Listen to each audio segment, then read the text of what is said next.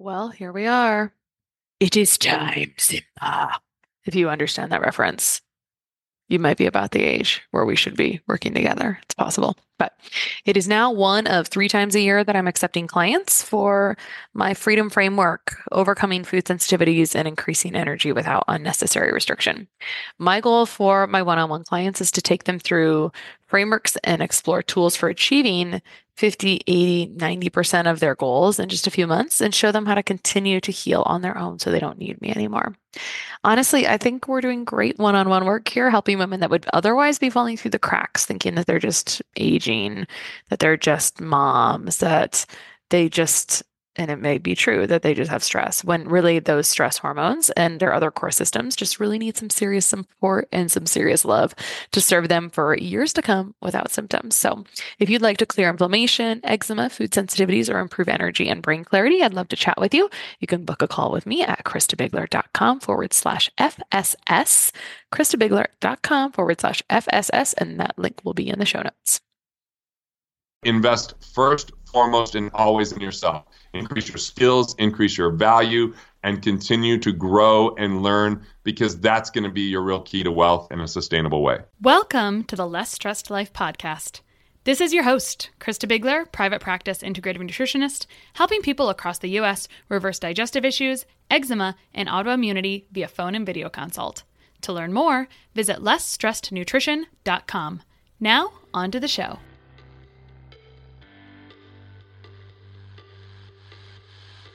Okay, today on the Less Stressed Life, we are talking about a topic that can be stressful for a lot of people, which is money, finances. And we are having really one of my favorite experts come on to talk about money and money mindset today, because his book, which we'll talk about in a little bit, was really actually pretty transformative in my own business and in my own life, because whether I realized it or not, I kind of grew up in a poor money mindset where I thought I just don't care about that. It's not important to me. And that's not necessarily a way to serve people the best, because you actually do need cash and you need to have this transaction for ultimately respect and to have influence and to help other people. So let me introduce Garrett Gunderson. Garrett is the chief wealth architect at Wealth Factory and the author of the New York Times bestseller, Killing Sacred Cows. The Wealth Factory helps entrepreneurs and others optimize their cash flows and streamline their finances and keep more of their hard-earned money so they can make more powerful investments in their best wealth creator, their business and life. Garrett has appeared multiple times on ABC News Now, Your World with Neil Cavado on Fox, and CNBC's Squawk on the Street and more. And his first firm made the Inc. 500. Welcome, Garrett. Hey, good to be with you. Look forward to this today. Yeah, so I was just telling you off air how Killing Sacred Cows was a really important book in my life, to the point where it was one of those, and I when I read reviews of it, I see other people do the same thing. You buy it for other people because you're thinking of them while you're listening to the book or reading the book. Yeah. And so I give it to people. I'm not sure if they appreciate it in the same way that I do when you give them a book that says that. Now, it's got kind of a confusing title on the out, like if you were judging the book by its title. Tell us what that means, Killing Sacred Cows. When you say confusing title, the two things that get confused most of the time are people think first and foremost that it's a vegan book. Is not a vegan book.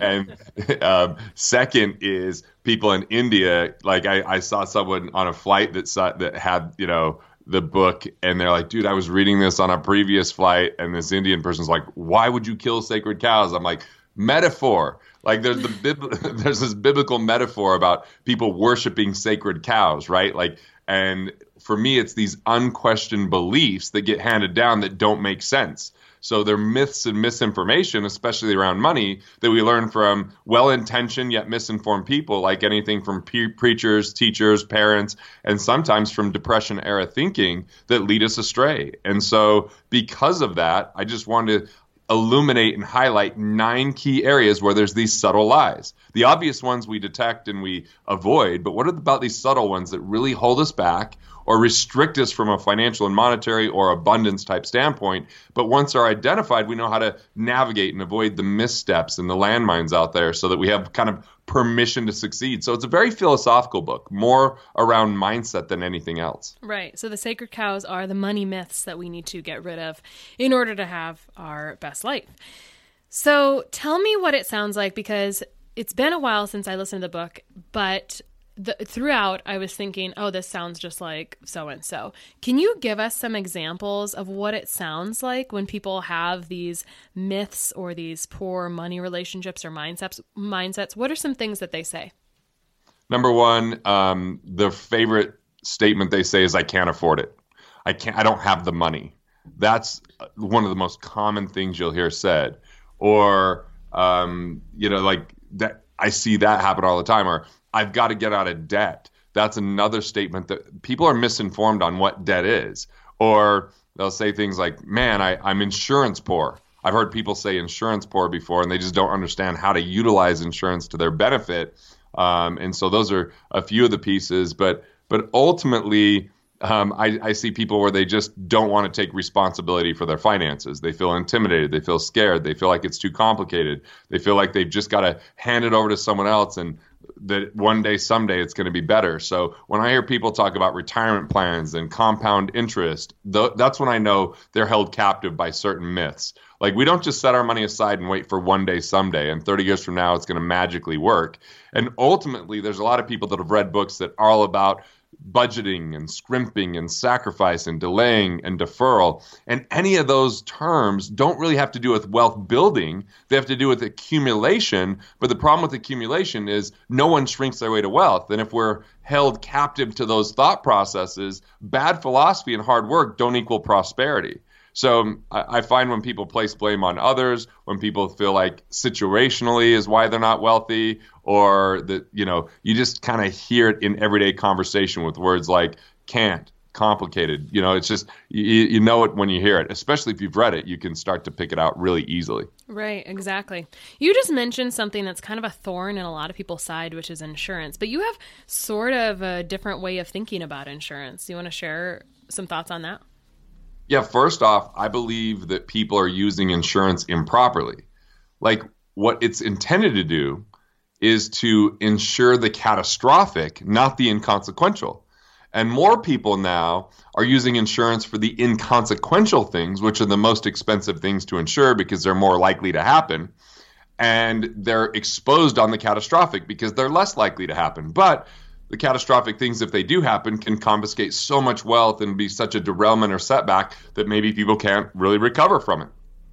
Yeah. So I like to not have any insurance on things that I can write a check for and that I can go to sleep at night and not worry about.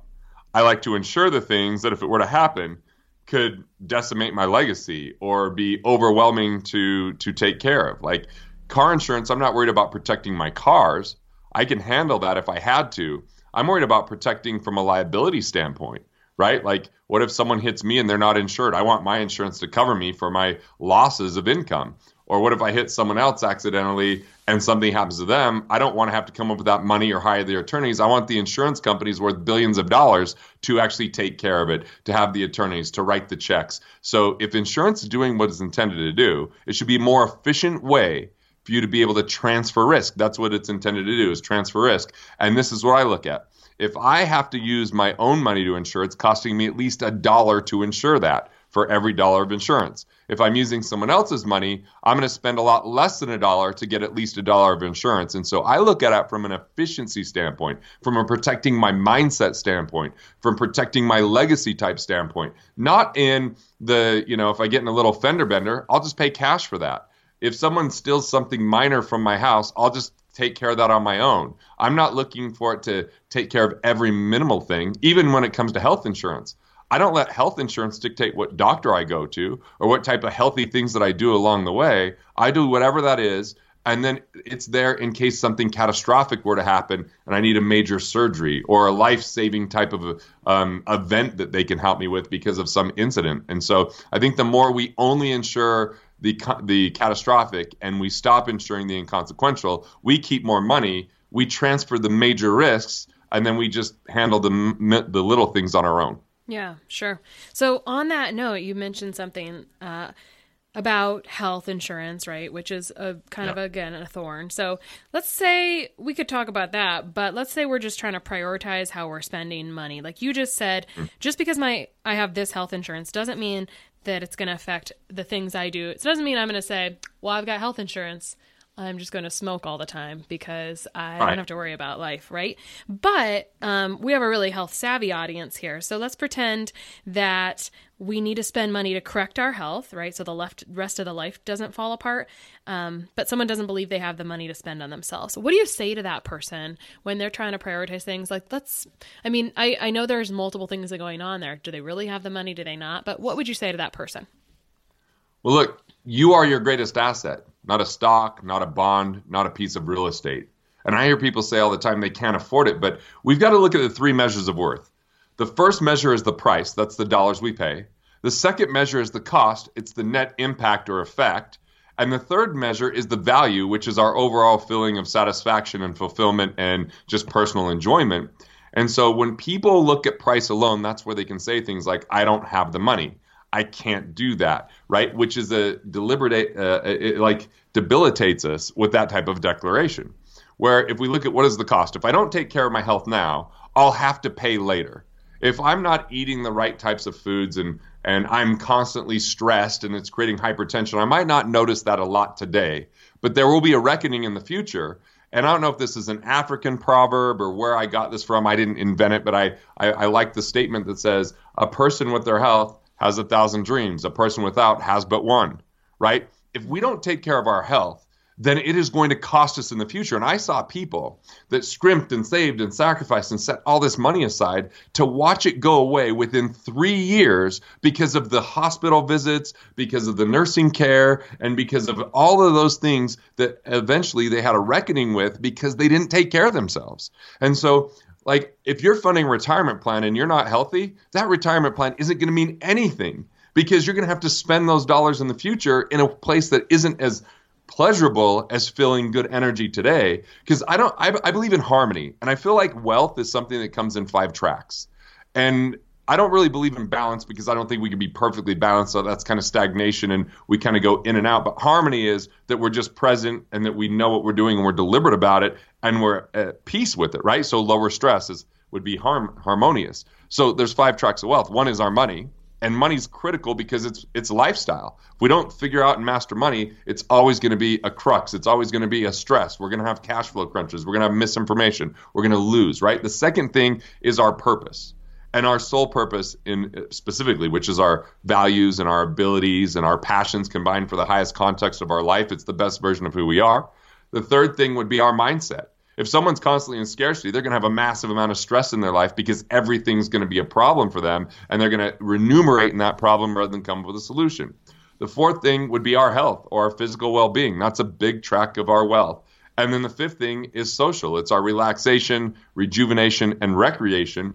And to be wealthy, you've got to have depth in each one of these things. Not perfect balance, just depth, intention. And part of being successful would be identifying what quality of life means to you. And so if we neglect our health because we afford it, it will inevitably be so much more expensive in the future. You know, look, my family, my grandfather had a kidney transplant. My mom had a kidney transplant. Her sister had a kidney transplant. Like, I've got certain signs with cysts on my kidneys that I was like, okay, I'm going to be crazy proactive. What foods are going to actually support my kidney? I'm going to let go of anger, unlike the Italian side of my family, which could be hard on the kidneys. I got to be careful with what types of things are happening in the exposures and environmental toxins that have to do with what the kidney would have to process. And so by being deliberate about that, from the time I had elevated creatinine of 1.7, I'm now down to 1.3. It's actually getting better. My bun, which was above high range, is now in range because of my choices of everything from meditation and heart rate variability breathing to that I'm getting the right amount of sleep and supplementation and taking time off and not just working myself to death. And if I find myself in an angry place, then it's about forgiveness. It's about, love. And like, look, that's not really everything to do with finance, but at the same time it is. Because you could have all the money in the world. If you don't have your health, you'd probably give all that money back just to get your health back, because that's where we get that feeling of energy. So like, I don't care if someone doesn't fund $1 into their retirement plan and they put it all into their health, because the more healthy you is going to be more productive, more happy. And I believe that really we're out to build a life we love, not build a retirement account that we never touch or utilize because we don't want to pay taxes. Right. I love this so much. I love how you shared exactly your own health journey too. I worked in kidney disease for a long time, and it's an expensive place to be. And it's largely actually, now you definitely have some genetic pieces, but it can be largely lifestyle influenced, as you kind of shared. So I love it. Actually, let's talk about you a little bit more. How did this long-haired kid from a small coal mining town, get into finance and money mindset and all of that? Well, look, when I was 15 years old, I started my first business detailing cars, and I ended up being in entrepreneurial competitions, and I went from third place to first place to winning state to winning the Young Entrepreneur for the Small Business Administration, and that came with money. And I wanted to invest that money because I wanted to get out of the small coal mining town I was growing up in that was going in a direction where it was shrinking and not growing, less opportunity and not more. And so I just thought, all right, what would it take to invest this money? And as I went down the path of figuring that out, I got offered an internship, which sounded amazing. It was really just a product peddling, type of organization selling mutual funds and life insurance, had more training around building relationships and establishing rapport than actually technical situations with what happens in money. And when the market started to go down in the year 2000, I decided I couldn't just tell people that they run it for the long haul or the market's on sale or any of those kind of trite cliches that you hear in the world of finance. And so I went on a 2-year, 2-month journey, traveling somewhere every single month and interviewing the brightest minds using my age to my advantage. People are willing to talk to teenagers or people in their early 20s that haven't made a successful life yet, that these guys are going, oh, I'll pay it forward. And so I was able to see how things really worked, and I was just fascinated by it. And I wanted to solve it for myself and for my family, and I wanted to just become a better investor. And in that process, I figured out a lot of things that weren't being trained, taught, or educated, that most of the masses were missing. And so I built out my own program and started writing my books. And I'd never thought that that was possible or what I set out to do.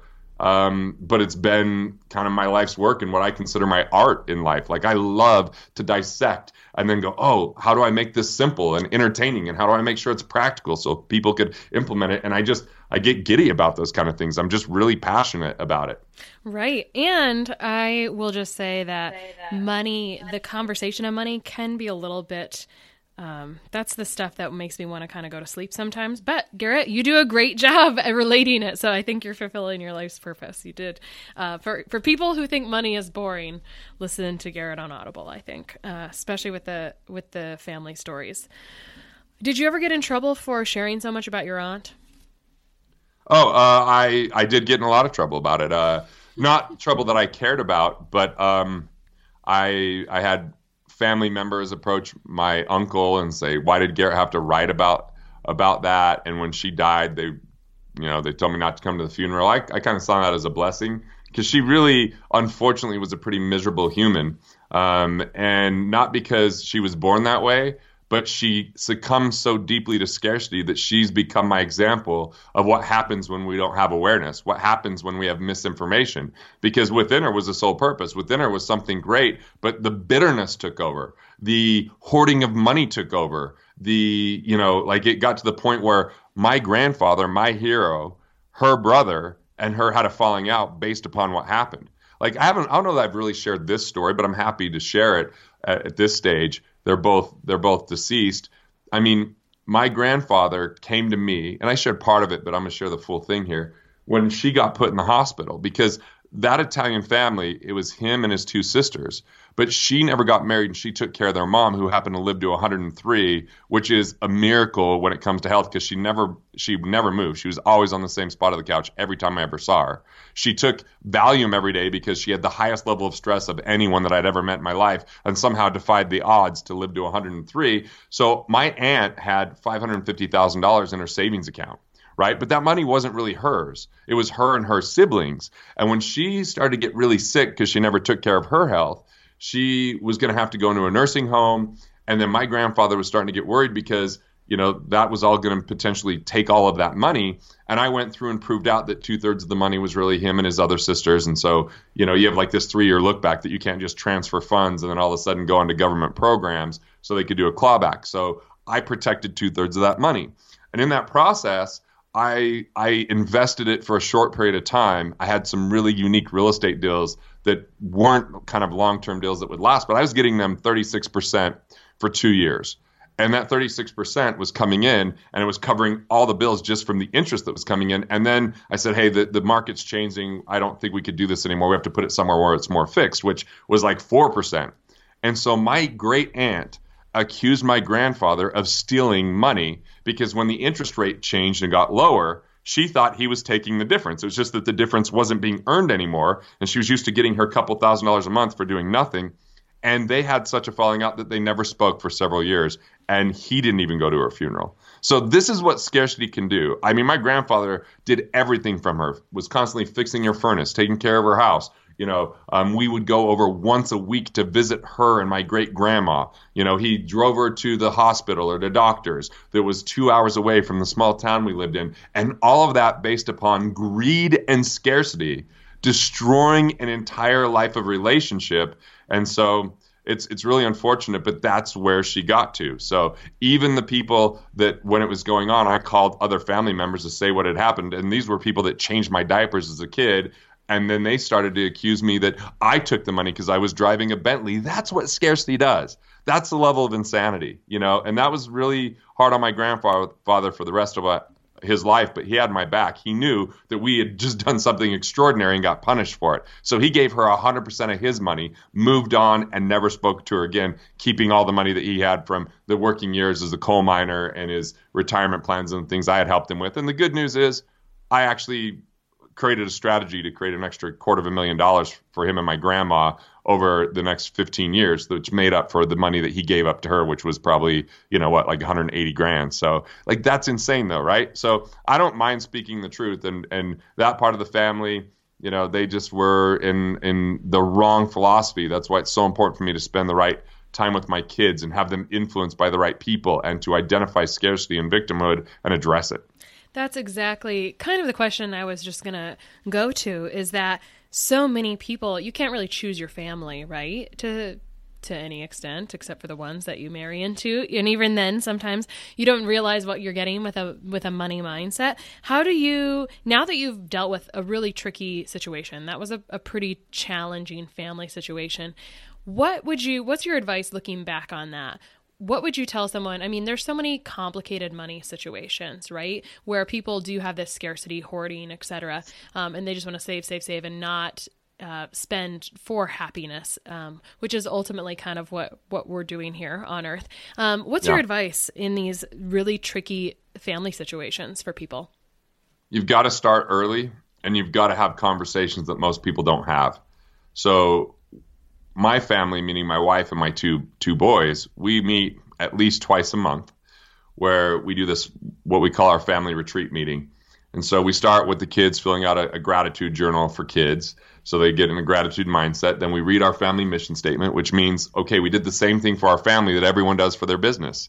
We created a mission statement, and then we go over it and we have them talk about it. So it doesn't just live on the wall, it lives inside of their hearts. And we actually had them contribute as we wrote it. Then we go over our family values. Each person in the family reads one at a time and we say, what does it mean to you? And the kids, they're 11 and 13, so they don't quite get it 100%, but we're working towards that. We sketched out a family crest together with my brother-in-law. And then we actually had an artist make an actual physical representation that's a full-on shield that goes above the mantle. And then we took pictures of it. We had the kids talk about it. They were part of the design of it. They have little symbols on there that they came up with. So they're starting to feel part of that, and then we just talk about what we could do to advance each other's skills over the week. And then we have our philosophy on, okay, guys, if you want to make money, we don't just give you chores, because I don't want them to think about physical labor equals money. I don't want them to get in a coal miner mindset that my family, we've just escaped from in this generation. Mm-hmm. So we have them come up with ideas. And I'm really proud of my 13-year-old because he downloaded an app on my phone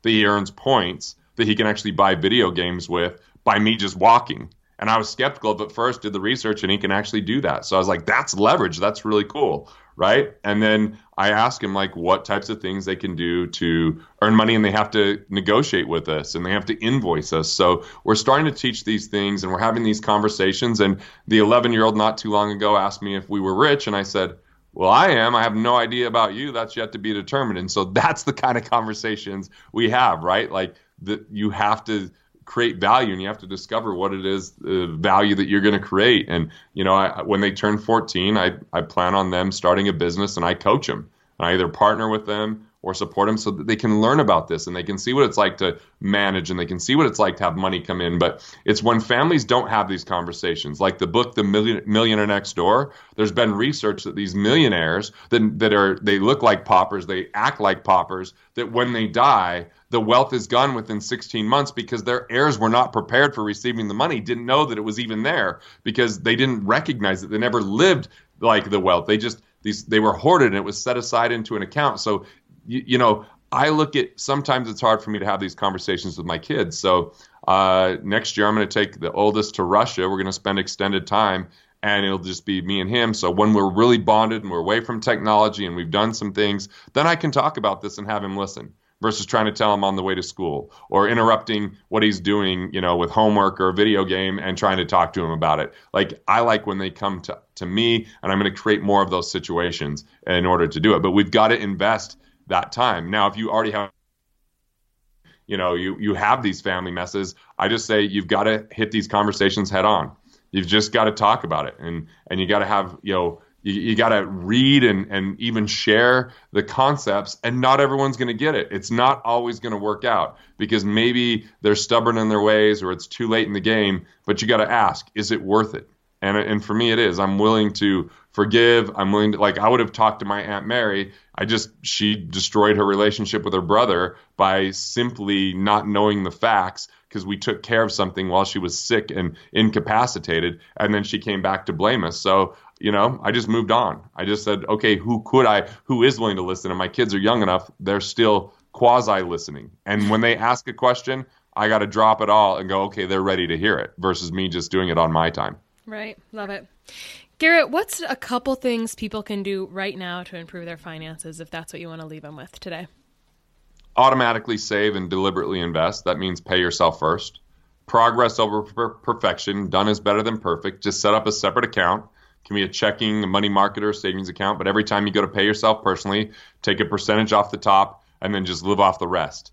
As time goes on, continue to increase that. You want to at least have 6 months of savings set aside.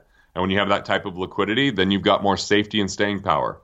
And then if I think most people are overpaying their taxes. So, learn, I'll give you resources to help teach you on that in a simple way. Most people, if they have more than one loan, are paying a higher interest rate than they need to. So they can either refinance or renegotiate the interest rate or reallocate by taking assets that aren't performing and pay off the loan and free up their cash flow. Or just being more deliberate with our investing. If you don't know how it works, how you might benefit, it's not creating cash flow for you. It's time to move to cash and learn how to become a better investor. Not by knowing everything that's out there, but getting good at one or two things that are aligned with who you are, what I would call your investor DNA. And then finally, get rid of duplicate coverages or inconsequential insurances and only insure the catastrophic. This is going to help you keep way more of what you make and forget about the budgeting mindset. Focus and tend to be in an abundant mindset. And once you paid yourself first, it helps out. Once you have 6 months of savings, that helps out. But invest first, foremost, and always in yourself. Increase your skills, increase your value, and continue to grow and learn because that's going to be your real key to wealth in a sustainable way. I love it. Thanks so much, Garrett, for coming on and sharing this with us. I'm guessing that there's some resources on taxes, et cetera, we'll throw in the show notes and send out to people afterwards. Awesome. Hey, have a great one. Thanks. One of the best gifts you could give us at the Less Stress Life is your feedback. We are paid in podcast reviews. If you enjoyed this or any other episode, please leave us a review. In the iTunes store or from your podcast app, just search for Less Stress Life as if you're not already subscribed. Click on the banana face image, scroll to the bottom where it shows the text of other reviews, and write a review. While you're there, hey, make sure you hit subscribe. For Android or Stitcher users, you gotta go to to the desktop site and search for Less Stress Life, and then scroll down to leave a review. Stitcher doesn't load Apple reviews on their site, so if you want, you can leave a review in both places. Your feedback means a lot to the success of the show. Thanks so much for taking the time to do that. You rock.